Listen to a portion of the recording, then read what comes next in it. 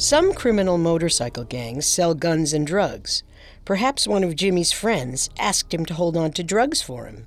If any of the drugs went missing, Jimmy would have been in real trouble. Oh, hey, man. How's it going? We need to talk, Jimmy, about the package. Yeah, sure. You want to come in, or No, we need to talk somewhere private. just let me get my coat? Who is that at the door, Jimmy? No one important. I'm going out. I'll be back in a bit. See you. So, what's wrong with the package? It's light. What do you mean? Don't play games, Jimmy. There's at least 20 pills missing. What did you do? Sell them to your friends? No, I didn't take them. Then tell us who did. How the hell should I know?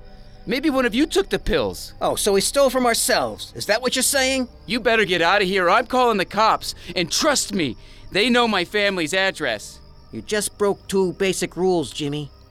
You stole from us, and you threatened to call the cops on your own brothers. We don't like people who break the rules. Go to hell. Get him! Hey! Hey, let go of me!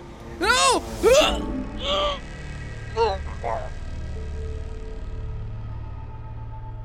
If Jimmy stole from a member of a biker gang, they could have murdered him in retaliation. And if Jimmy was going to leave the house late at night, it makes sense that he'd go hang out with one of his older friends.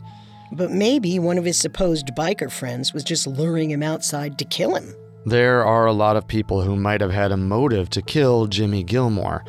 He certainly could have been killed by a gang member he befriended. He may also have been killed by a neighbor furious at Jimmy for bullying and beating up their child. Or perhaps he was killed by his own mother, Donna. She could have been driven by desperation to protect her youngest son from Jimmy's violent abuse. I think he was most likely killed by one of his own gang member friends. Jimmy was scared of the dark, and he didn't like leaving the house at night. He wouldn't likely be willing to go out with just anybody, but I can believe that he'd leave at night in order to hang out with older gang members that he wanted to impress. Jimmy was also known to steal from the other neighborhood children.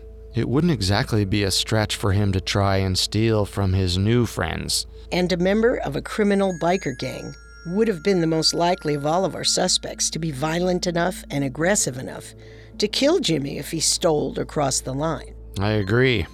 Jimmy was most likely killed by one of his biker gang friends.